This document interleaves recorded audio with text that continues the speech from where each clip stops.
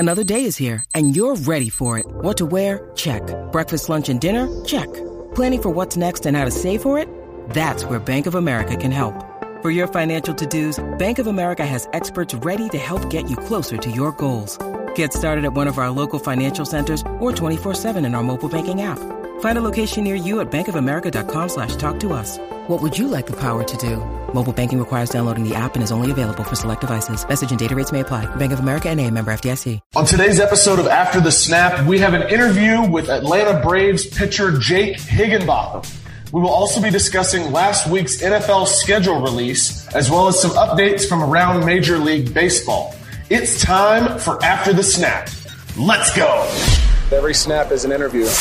After the Snap. What a snap. Hey, keep your mouth shut, 50! I lead by example. With Blake and Reed Ferguson, discussing life in, out, and after football. To be able to leave walking away with a degree and a championship, it couldn't be any better. Yeah! Well, you can take this boy out the real South Down, but you can't take the real South out of my voice. And now here we go again, twist a little bit of teeth because I got thick skin. All right, so let's just jump right in here, Reed. The NFL schedule was released last Thursday, and it was probably poor timing for our podcast release. We're thinking about maybe talking about it and doing some teasers, but we released on Friday. Anyway, it's time to talk NFL schedule release. The Buffalo Bills have like 14 primetime games. The Dolphins have several.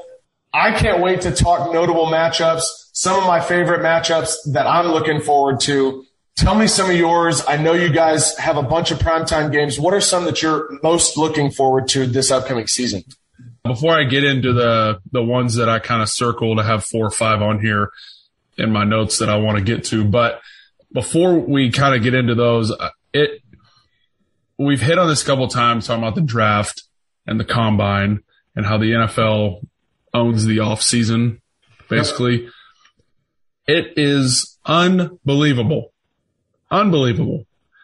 The anticipation that surrounds a schedule release. Yep. It's unbelievable. And I am as big a culprit as anybody else out there. Now, I won't go as far. I didn't follow the guy, the Twitter guy who created his account 3 weeks ago. Right, and was putting out stuff, throwing darts at a pole. You know, it's like eventually you're going to be right once. The schedule leaks have become that guy. It's become a problem almost with definitely the teasers because most of the time they're not right at all. Sometimes here and there you'll see a schedule leak that, you know, I think maybe you said it before to me. I can't remember if it was on the podcast or not about the Rams potentially being on Thursday night. I think you might have said that on the pod. I had just seen something about that because if you can use context clues for a lot of things, you know, like I think the Rams might be playing in London. So like that's a game that they, you know, that they're giving up. Then you look at like, okay, well, they're definitely playing on opening night, but they play this team on on later in the season, and that's already so that you have 5 more home games to choose from. So which of the home opponents left is the best matchup? Right. And you can kind of go through like Denver was another option for them, but so it was like Denver or Buffalo for the opening game. And then it was like, okay, well, they played Denver later in the season, so it's got to be Buffalo. So it's like you can kind of like filter out a little bit, but keep going. Sorry. No, I was just saying there are times like that where it's spot on. Like you can use the context to pinpoint what the game is going to be, and then you get the leaks that are just like complete, just shot in the dark, and there's no evidence at all to back that up. But I do fake schedules. Yeah. I mean, the fake white page schedules were floating around with misspelled team names. Like that was a dead giveaway. But I think as the popularity grows around the schedule release, I mean, I don't remember 5 years ago the schedule release being as big of a deal as it is today. But it's definitely a recent thing. I will say that as we see more hype around the schedule release, there's going to be more people trying to predict the schedule. Same thing with the draft. I mean, the draft is one of the most popular things about this league. And you see mock draft after mock draft after mock draft of people just trying to predict who's going to pick who. And even the journalists who have inside information that are just completely wrong. And, it's just, I feel like as the popularity around the schedule release grows, that's just a common byproduct of it. We'll get into it here. A few matchups I circled. Obviously, week 1 right off the bat, like apart from, like who we're playing, I really circled it just because like what a cool way to like start the season, right? I mean, you're playing, Super Bowl champs in their home stadium. I've never played there before, checking it off my list. Thursday, primetime, only game on TV. Everybody's going to be watching. That was the first one I had jotted down. The second one, I think is a given. Week 6 in Kansas City. It's not a primetime, like a night slot.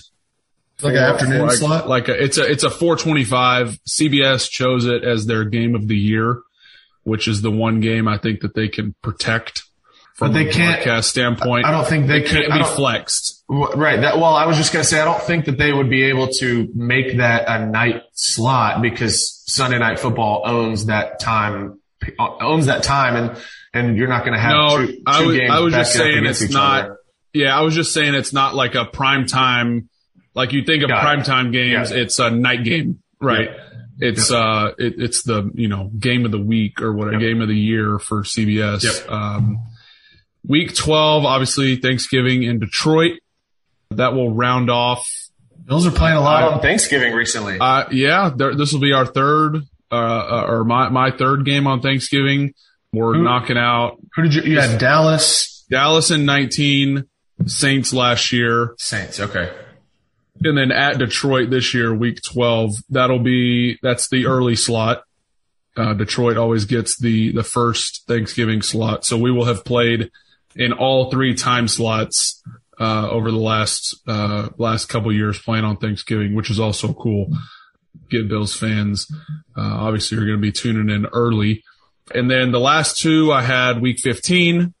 You guys come to town, the home Ferguson Bowl. I imagine that the reverse game is probably on your notes, hosting you guys. I'll have to get you guys some good beer or something from up here. I feel like that have to do it upright. I feel like that this year could be a very meaningful game, being that it's that late in the year. Definitely. Last year, our second time playing y'all was week 8 or 9, Halloween, and we were at the time we were like 1-7, and so it didn't mean anything. And the year before, when we came to Buffalo, it was the last game of the season, and it was our opportunity if we had beat you guys to get into the playoffs. I feel like the same type of thing could happen on this week 15 matchup, and that's also one that I had on my notable matchups was this game because it could mean a lot towards not only the division but also just playoff implications in general. If somebody's out of winning the division, then you could still make the wild card or whatever. So absolutely. I think that one's going to be big time game. I didn't memorize the dates of the games. I think they had it that was like a Saturday, Sunday. I think they had it on 2 separate dates. I don't think they've locked that one in yet. I think it's like the 18th, 19th. Is it the week before Christmas? Yes. Yeah. Because the next week we play, this is another one that I had, we play Green Bay at home on Christmas Day. And wow. Okay. Yeah. So that week 15 would be the day before. The last one I have noted is week 17, second to last game of the season. We go to Cincinnati for the what I believe is the last Monday Night Football game of the season. So that'll be pretty cool. Last time we went down there, I think we lost in 2017. So it'll be good to go back down there. I vividly remember it was monsooning all day long. We'll be anxious to get back down there and get a win. That AFC opponent late in the season, that could be a big game too. So as far as you, I know you had a few circled. What are some of the games you jotted down? A couple of them are repeats from opponents that you guys are playing. This first one is obviously not, but week 3, You guys come to town. That's like starting off the season hot. We have like a 4-game just roaster right at the beginning with Baltimore, and I think we kick off maybe with New England. Game 1. You guys have New England week 1. You guys are there week 3. And then week 4, we go to Cincinnati. And the last time we were in Cincinnati was preseason this past year. It was beautiful up there. It was, it was almost like hot. We were like, wow, this is, we thought we were getting out of Miami and coming up here for a preseason game. It's going to be a little bit cooler, but, it actually turned out being pretty warm. So hopefully we get some good weather, being that it's pretty early in the year. And then, like I mentioned before, week 14, 15, 16 is kind of a fun back to back to back. Week 14, we're at LA Chargers. So that'll be the first time going out to SoFi. I'm pretty pumped about that one. See your buddy, Justin. Yes. See Herbo, see, Fajoko, see a couple of those guys out there. And then, like I said, just seeing that stadium, that's one that I've been looking forward to since it was built. Week 15, we're at Buffalo. And like I said before, could be a super meaningful game. Week 16, home versus Green Bay on Christmas Day. Those are my top 5 notable matchups. Every game in this league is a big game. You want to win every single one of them, but a lot of those ones that I mentioned are big time, meaningful games. It's going to be a great year. I'm pumped. And I think it is too. And I'm really looking forward to having the NFC North on our schedule this year. I know I only mentioned one of them with Green Bay, but that's sort of the rotation that we're in for the AFC East, NFC North matchup this year, and I'm pretty pumped about that. Who is the NFC West team that you guys play? We play at San Fran the week before we play the Chargers. So that's the 17th game. Yeah. So I would imagine, I don't know, but I would imagine that we would maybe stay out there because we're at San Fran and then we're at LA the next week. So I don't know. It seems like you would just stay out there and practice as opposed to coming all the way back to Miami and then going all the way back on a Friday, just because going to West Coast, you usually want to get out there a little earlier to get adjusted to the time change, but who knows? So, I'll be interested to see that, but yeah, San Fran, who do you guys have? The Rams. Okay. The Rams. Done. Yep. Got it. So yeah, should be a great year. Looking forward to it. Wanted to, get into some baseball stuff. I mean, we love talking about it. I mean, we're sending each other stuff pretty much daily. Yep. If you don't follow us on Twitter, you need to follow our personal accounts because Reed and I and a few other friends of ours are constantly going back and forth, specifically around the Red Sox and Yankees rivalry.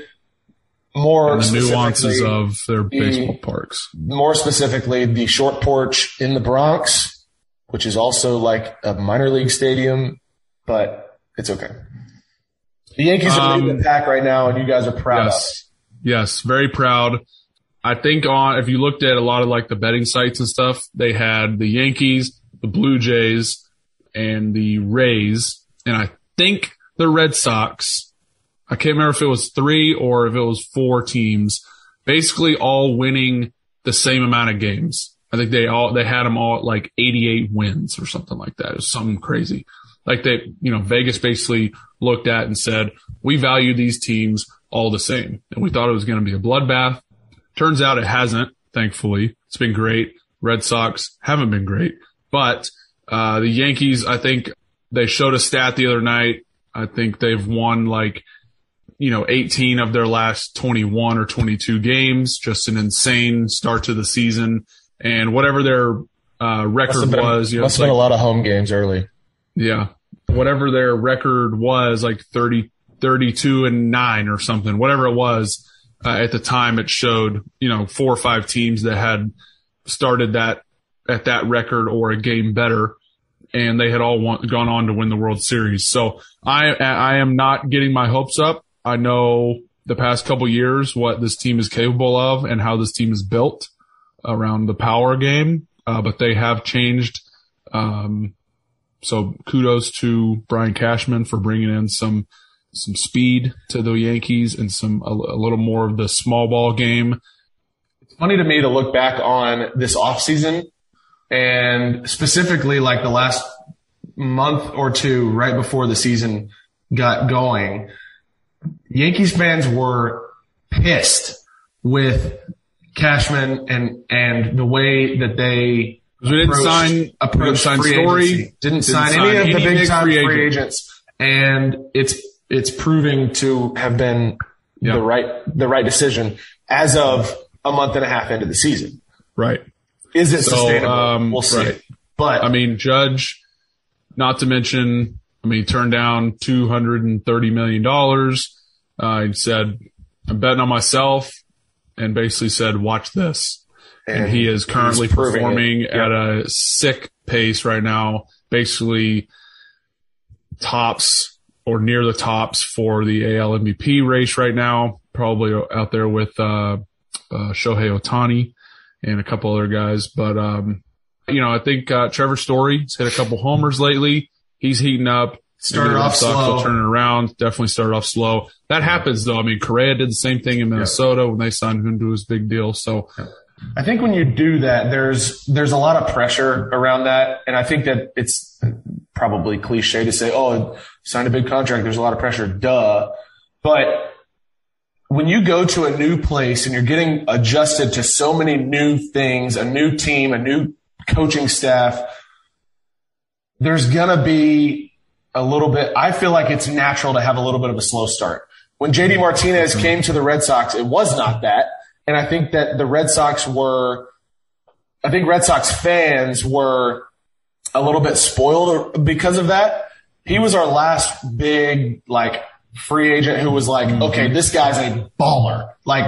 This guy, he's going to come in and he's going to hit 40 home runs a year. And he did. The first 2 years, it seemed like every single night he was yakking one and then smacking another one off the monster. And so then, Trevor Story comes in with these huge expectations because everybody was trying to sign him to these big deals. We got him. Not playing his normal position. He's learning not learning a whole new position because I'm sure he's played it before, but it's definitely not what he's been used to playing his whole career in Colorado. Mm-hmm.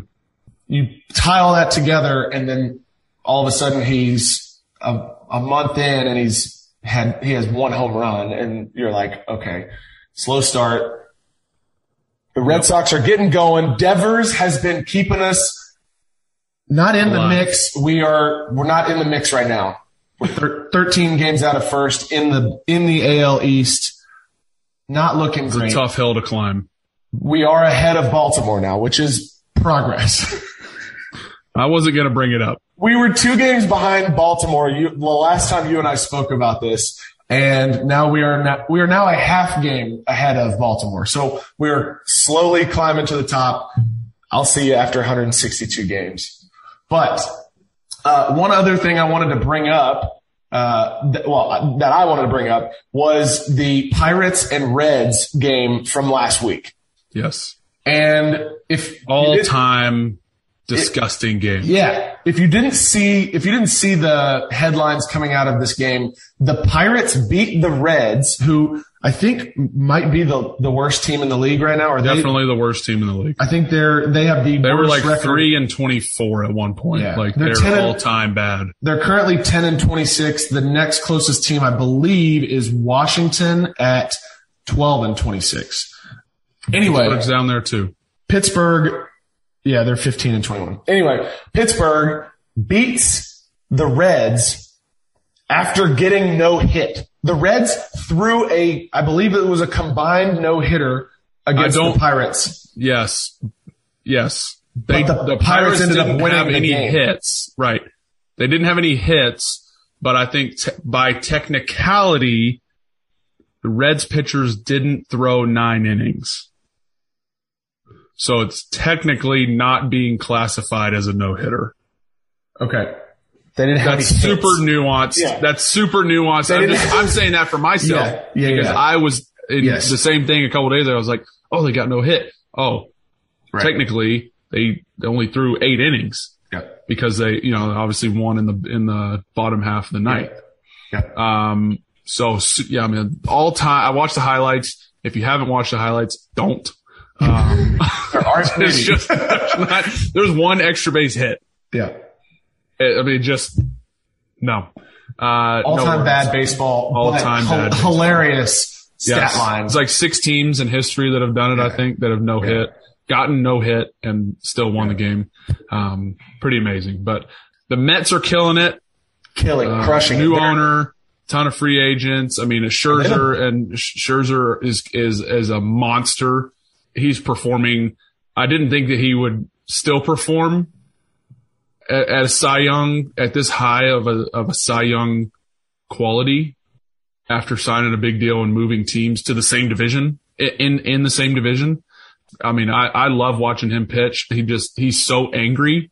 And that brings up another thing where I think he was like a Japanese ambassador or somebody who was supposed to throw out the first pitch. Oh yeah. Yeah. But he was like 3 minutes late. He was already going out there on the mound. Scherzer was warming up. He was like 4 or 5 pitches in, didn't let him throw the first pitch.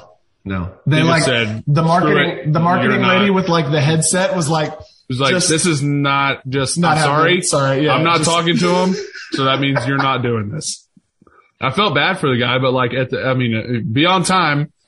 You got to know it's like you got to know your audience. You got to know who's in front of you waiting to take the mound. So I don't know that there's an angrier person that I would want to try and push off the mound than Max Scherzer.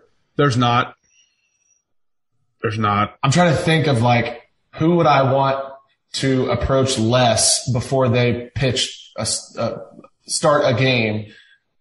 I think there's like one person in that category, and it's Max Scherzer. And then last thing on baseball, we talk about it. I mean, darn near every night, it feels like. So bad. It's time for the automated strike zone. These umps have been. The umps are terrible. And atrocious. I follow, I don't remember what it's called. There's a Twitter account that I follow. I think you follow it as well. Bad ump calls or something? Yes. Yeah. And terrible. It's like every night. It's a comedy show. Every time, Angel Hernandez calls a game, there's like 6 pitches that come out of his performance that are just like totally wrong. Totally wrong. And we're not asking you to be perfect. Just don't have so many of them. Just be better. Just be a little better. Yeah, it's brutal. But it seems like across the league, it's been all time bad.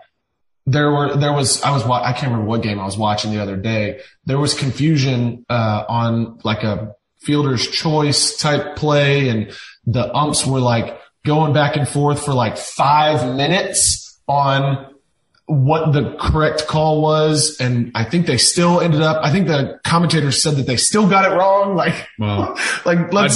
Come on, man. Yeah. I do love that they have mics now and they announce like instant replay stuff.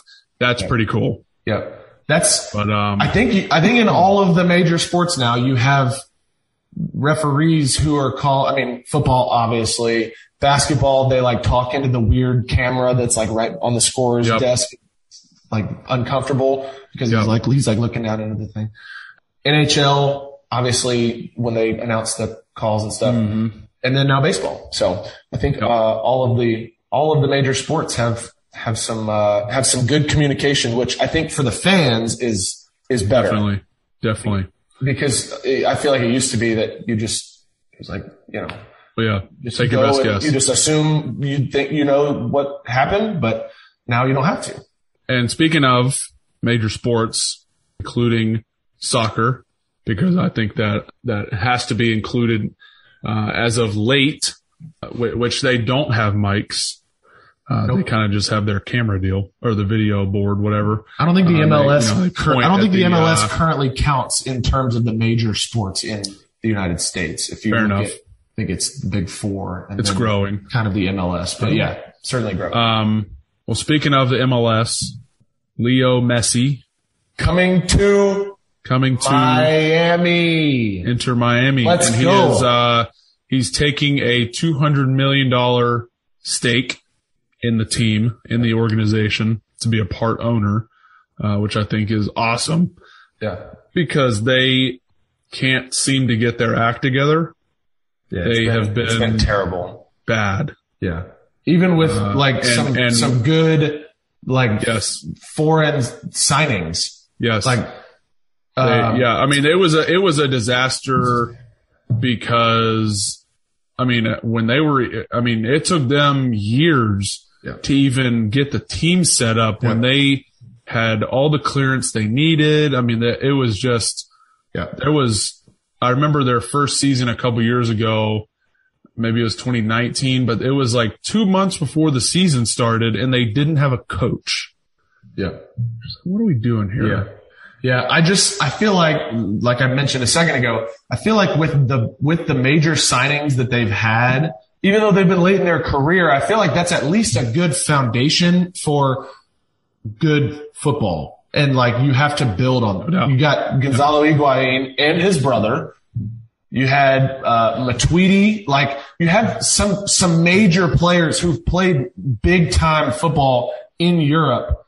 Come on, and you've got David Beckham as your owner. I know. I know.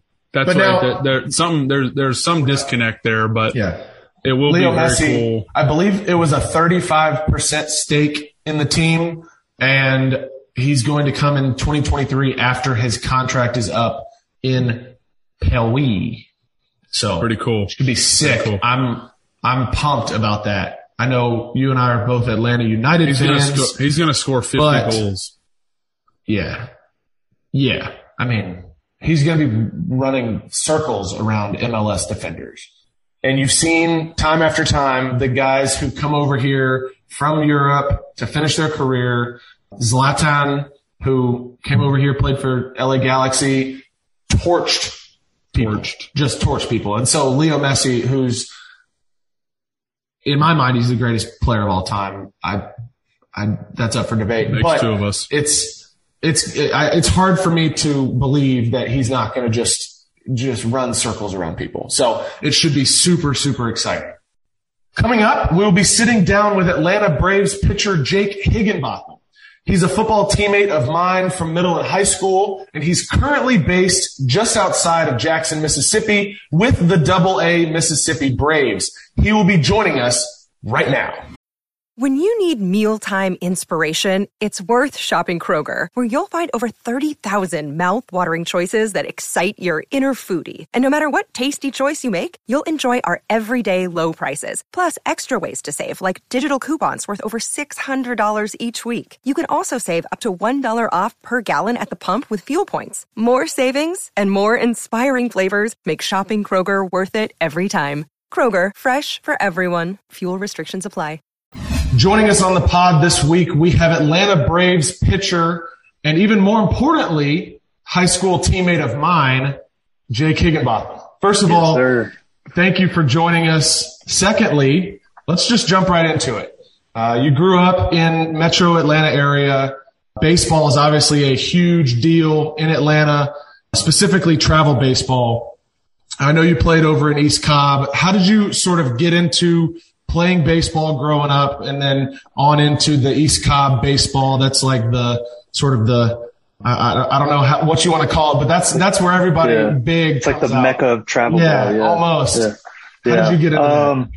I started playing baseball, I think when I was 4 years old. I played T-ball and just played it all the way through. It was actually my second favorite sport. I love to play football.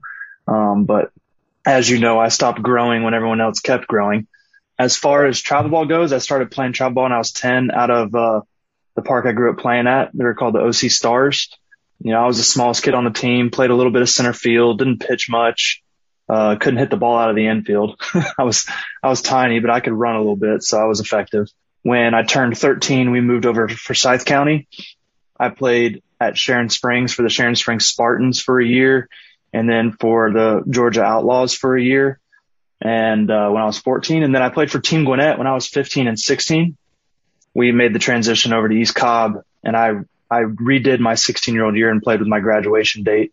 And then I played at East Cobb from 16, 17, and 18 years old. So, East Cobb is like the mecca of travel ball. It's crazy in professional baseball how many guys I see that played over at East Cobb. I actually have 2 on my team that I played with in travel ball right now in AA. So, it's pretty wild, but, lots of great memories made over at that park. You kind of just alluded to what I was going to ask about, some of those guys that you played with. Obviously, like Blake said, and like you just talked about, East Cobb is the mecca, like you said, of kind of where a lot of those pro guys come from. Dansby there with the Braves, Jared Walsh, balling out, in LA with the Angels, Buster Posey, probably Hall of Fame catcher. And then Brandon Phillips, another big name that came out of East Cobb. Who are some of those guys, that you mentioned that you played with that are now in the big leagues? So Joey Bart, another Buford Wolf. He's a freak of nature. That guy is unbelievable. He's one of the best players I ever played with. So he played over at East Cobb with us. We played on the same team when we were 17. Brandon Marsh is another name. Also a Buford Wolf, plays out in LA for the Angels. Great beard. Great beard. Elite beard. Had a tumble the other day on the Gatorade. That was amazing. We saw it. Absolutely hilarious. Yeah. Absolutely hilarious. I wanted to send it to him, but I'm sure he's getting ragged on pretty hard. What are some of the other names? Dexter Fowler is an East Cobb name. Tyler Stevenson. Did Dexter play at Milton? I believe he did. Yes. Yeah, I believe he did. He came out of Milton High. That's where we grew up before we moved over to Buford. Right. So I think he was the name I remember that came out of Milton. That's a big baseball hotbed. A lot of guys I played against in college were out of that area. The Milton High School team's always loaded. So yeah, Tyler Stevenson, Riley Gillum, and the list goes on and on. Jalen Miller's on my team. He played at East Cobb. Trey Harris is on my team in AA. He played at East Cobb. It's pretty insane. We were actually talking about it the other day in the locker room, the amount of guys we played with that are in professional baseball. So I don't think a lot of other travel organizations can boast the numbers that the East Cobb travel organization can boast as far as guys in professional baseball. So it's pretty impressive. East Cobb is like the Buford of baseball. I'm glad that you brought that up because that was where we were going to go next. And in tandem with playing at East Cobb, you were also playing for one of the top baseball schools in the South, in my opinion. And I was just going to ask you what kind of impact that Buford sort of left on you as far as going to playing at the next level and ultimately wanting to play professional baseball. You mentioned the names Joey Bart, Brandon Marsh, Sam Clay, who played at Buford before you. How did Buford prepare you to play at the next level? I think the biggest thing with Buford was the camaraderie we had. Honestly, it was maybe as close a team as I ever played on. We got along really well. We were always on the same page with stuff. We competed really hard. We had fun in the dugout. We had a great team too. We had, I think my senior year, Blake and I senior year, we had 10 Division I guys on that team. It was a pretty absurd number. We had really good players and we were blessed with that. But at the same time, we played really well together. We practiced hard. We played hard. We had fun.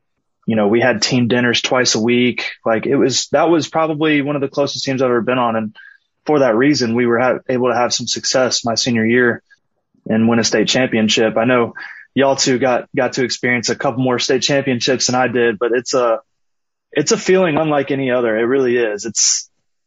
I won I won a championship in college, an ACC championship, and then I won a AA championship last year. And I don't think anything quite compared to that state championship run we made. It was pretty special, and there's a lot of memories from that. So definitely lucky to be able to be a part of the Buford family as far as the guys I got to meet, the coaches I got to be around, just the culture of the school. It was, seemed like there was always a buzz around the hallways about a sporting event of some sort because we were so dominant in different sports. So I think it was really fun to be a part of. I think it was because of the maybe 1,000 students in that school. Probably 75% were athletes in some capacity.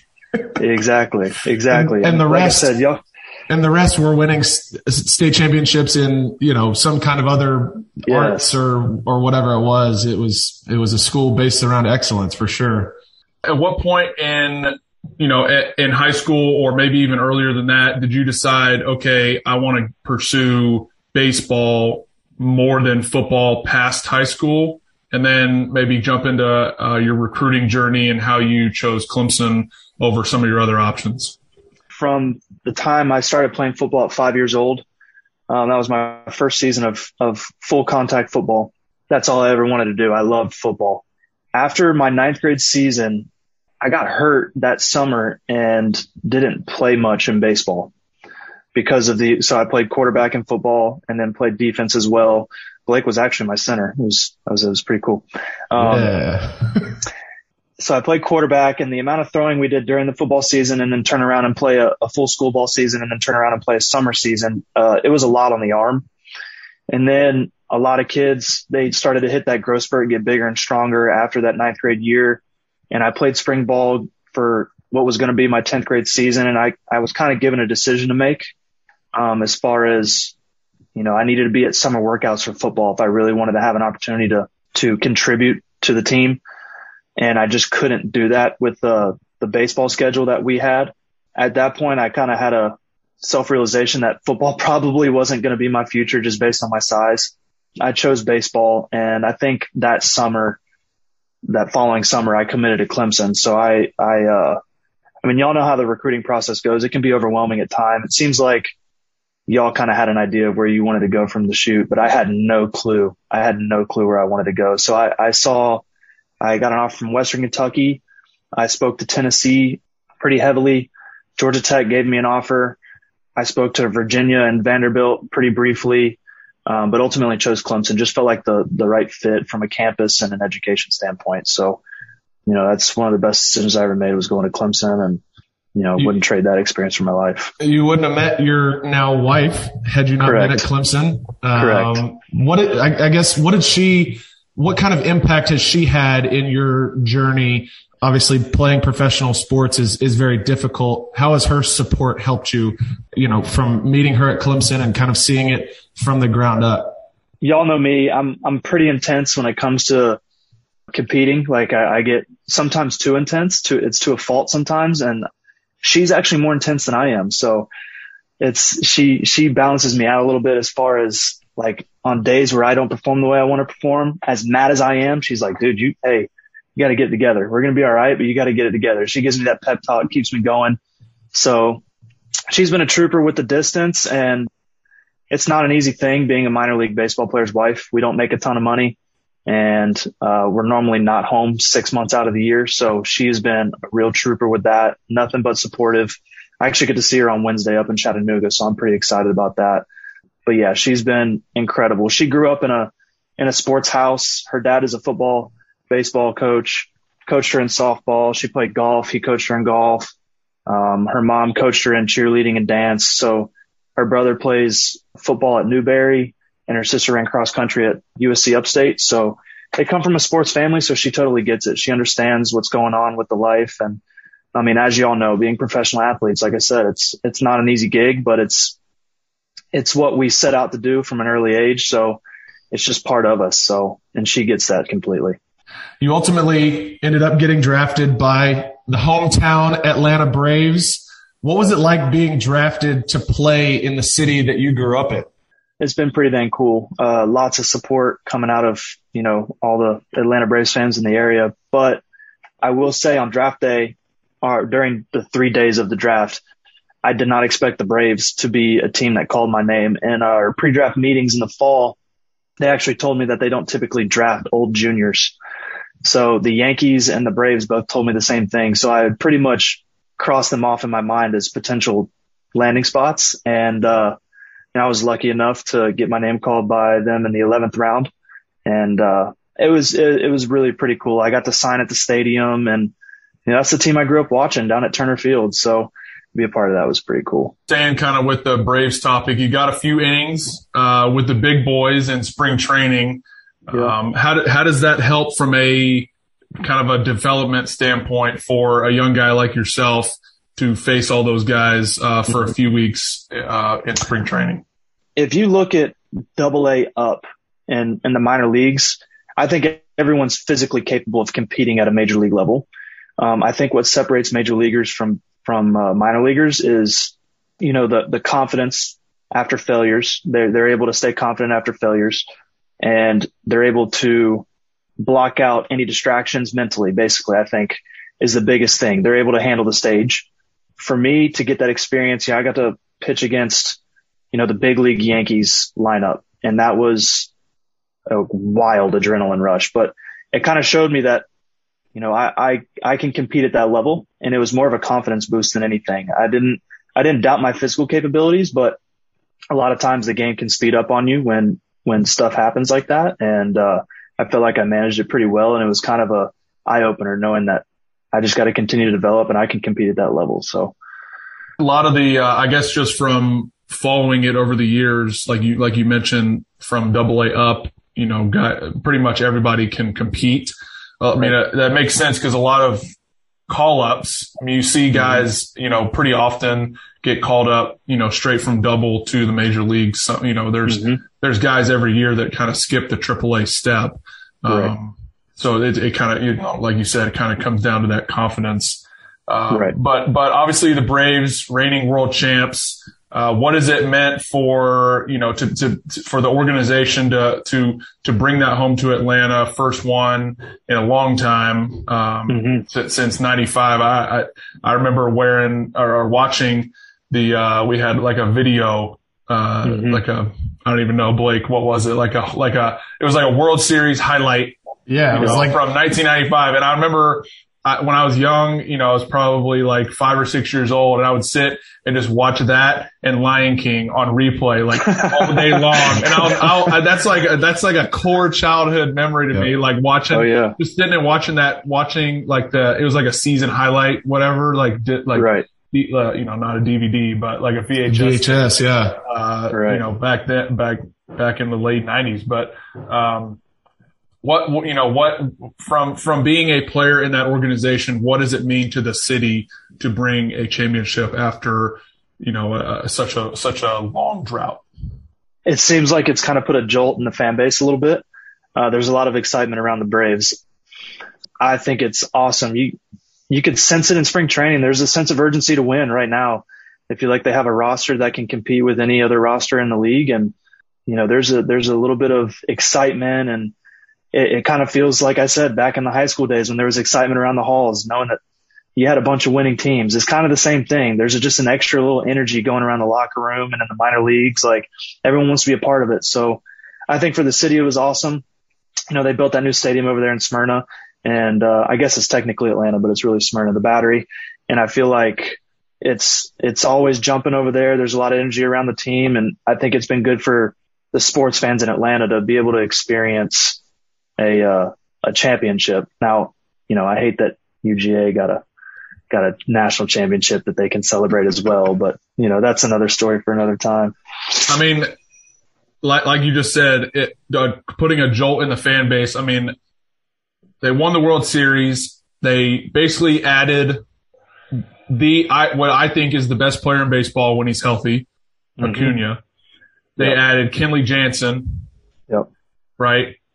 All-world closer. And then, phenomenal. You replace Freddie with Matt Olson, who's balling out this year. Right. I mean, it's like you just don't see that very often. It's kind of, most teams coming off a title, kind of stay the same, or kind of, some guys will leave and get paid somewhere else. Right. That's not the case. Unfortunately, Ronald had an injury, but like to get a player of that caliber back, and he wasn't, I mean, he played, half the season or whatever and then got hurt, but he wasn't a part of the playoff run or anything. And then to get that back, he's got to be hungry to get, he has got a ring for last year, but I know he's got to be super hungry to kind of go out there and get one where he can put his stamp on it.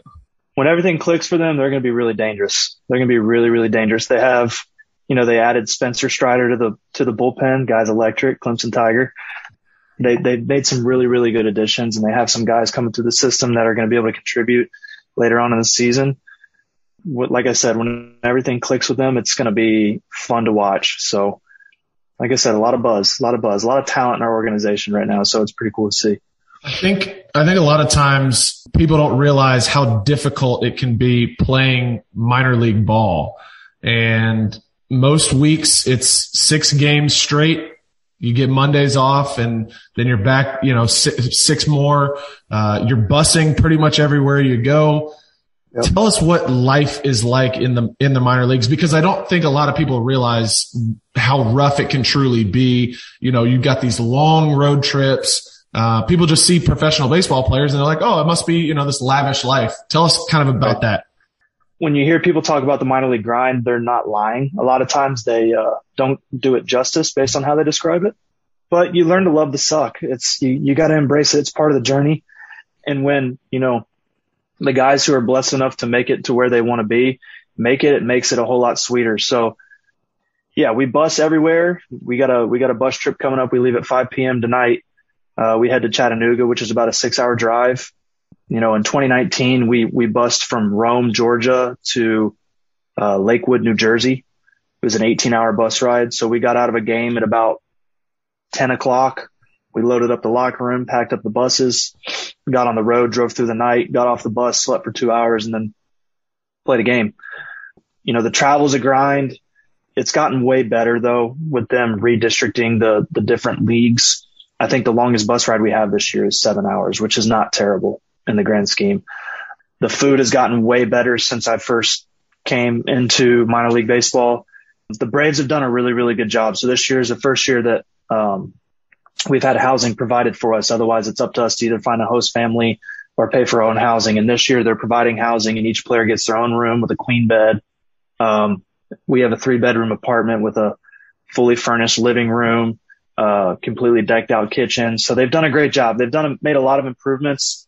And my paychecks have actually more than doubled since I got into minor league baseball. Now I still make below the poverty line every year, but again, it's part of it. So hopefully we can get to where we want to be, and it'll make this grind worth it. So you do it because you love the game, and everything else is kind of secondary to that. A lot of times, you have guys coming up and down, and there's a ton of movement in minor league baseball. How is it difficult to build relationships with the guys on the team when there's so much movement up and down like that?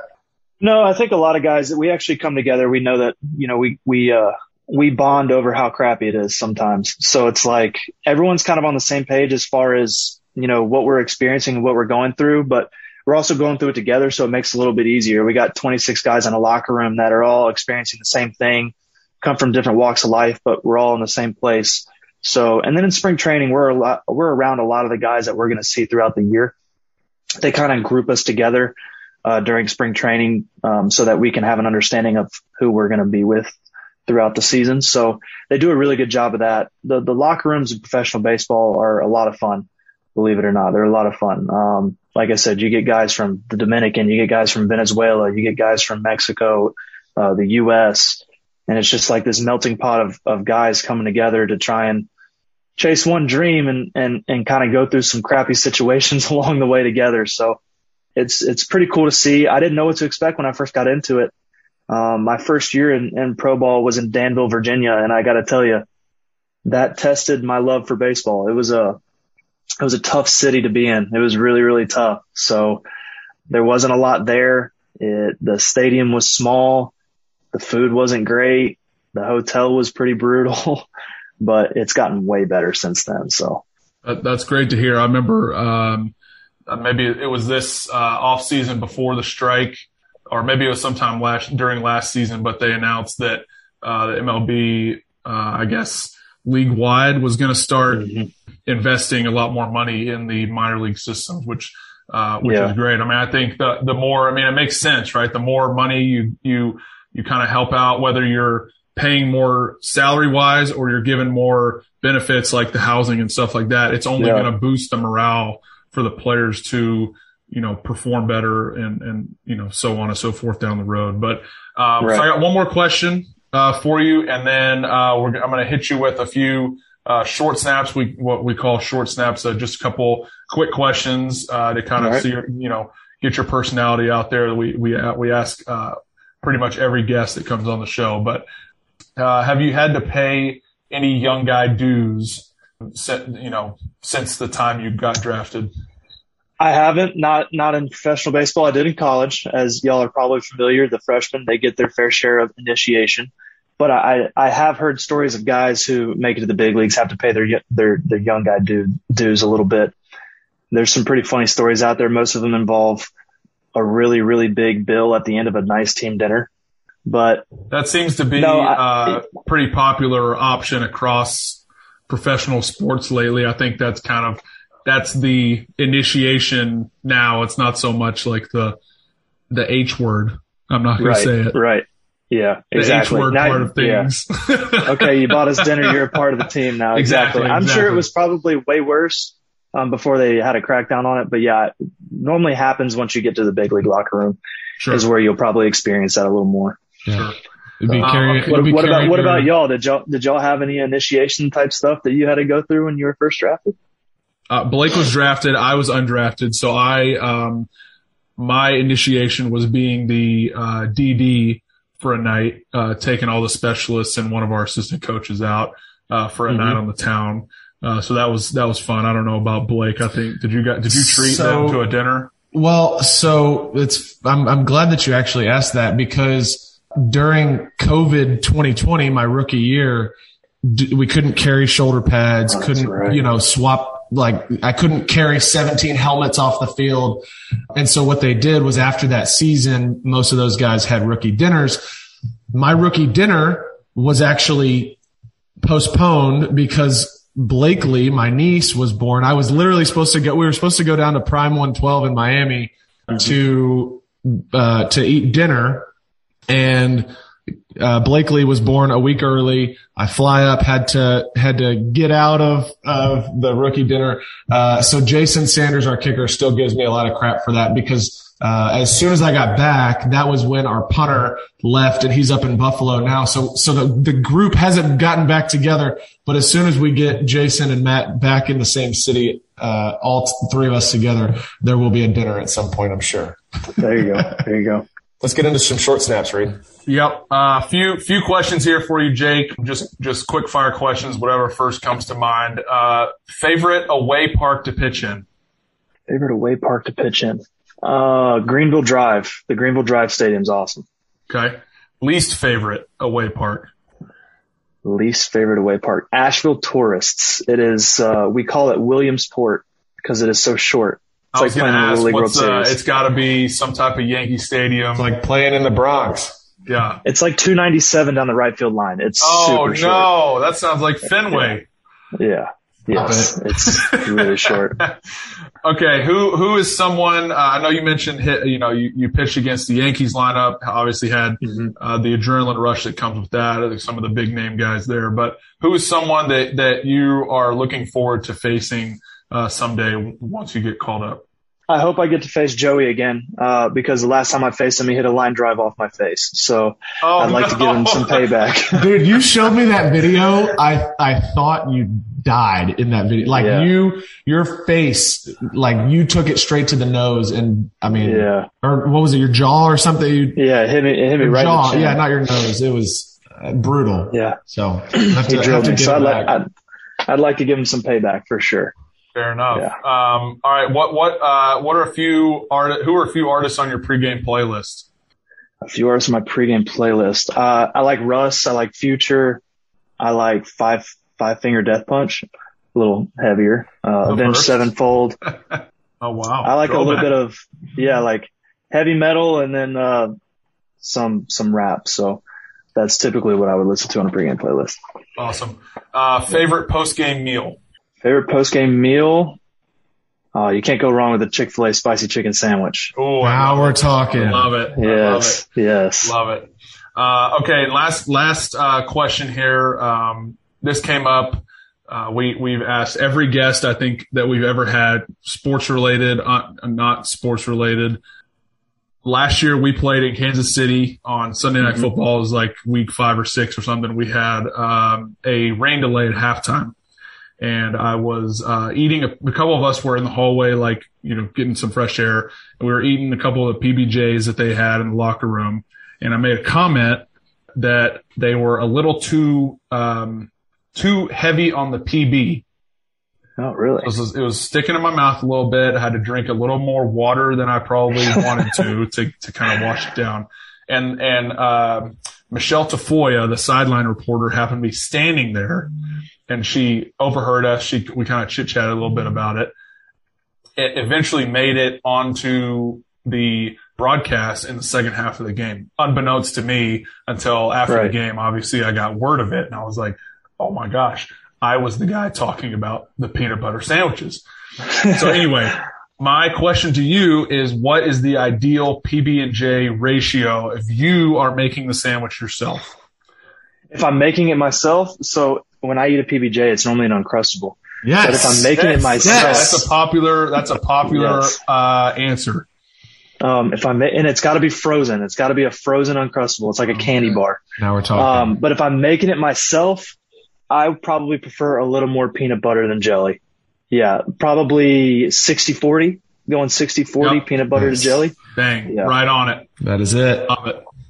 Well, Jake, thank you so much for spending some time with us today. If y'all want to follow Jake, you can find him at Jake_Hig, Instagram and Twitter.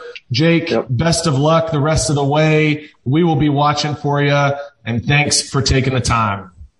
I appreciate it, fellas. Enjoyed it. All right, Reed, I thought that was one of my favorite interviews that we've done. Love having football guys on the pod, but it's always fun. Like we had Larry Fleet, had Jake on this week. It's fun having some outside blood to come in and just hang out and learn more about maybe industries or jobs that we don't necessarily know a whole lot about.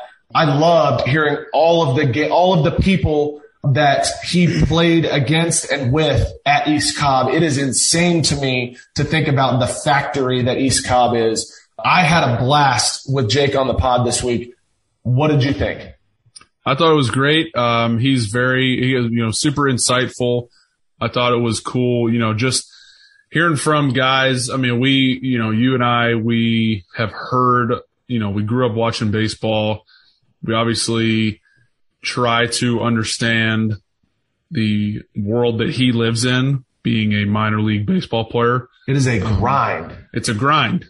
And it's a hard lifestyle till you can, hopefully make it up to the major leagues and fulfill that dream. But just to hear about the perseverance and, sticking with it and kind of, it's good to hear that the MLB has committed to treating those guys better, paying them a little more, putting them in better housing and stuff, because that is such a point of contention, or has been a point of contention in years past with guys trying to find host families and stuff and kind of living paycheck to paycheck, which I understand is part of it, and that they can't pay them a ton of money, but these baseball teams are making a lot of money. So they can afford to funnel a little more to the guys that they would like to see in their major league teams someday. But I thought it was great. He was a fantastic interview. I thought it was wonderful. So I hope everybody enjoys it. If you want to follow Jake on Instagram or Twitter, I know I mentioned this a second ago, at Jake_Hig, Instagram, Twitter, go give him a follow. He's got some cool insight into the baseball world. Like Reed said, it is a grind. So we are super pumped to see where he goes. I feel like he could be playing some big time baseball here very soon and joining the likes of Joey Bart and Brandon Marsh from the Buford Wolves. Right. That Buford Wolves 2015 state championship team was nasty. As always, if you want to follow us on social media, you can follow us at After the Snap Pod on Instagram, Twitter. We're now on TikTok.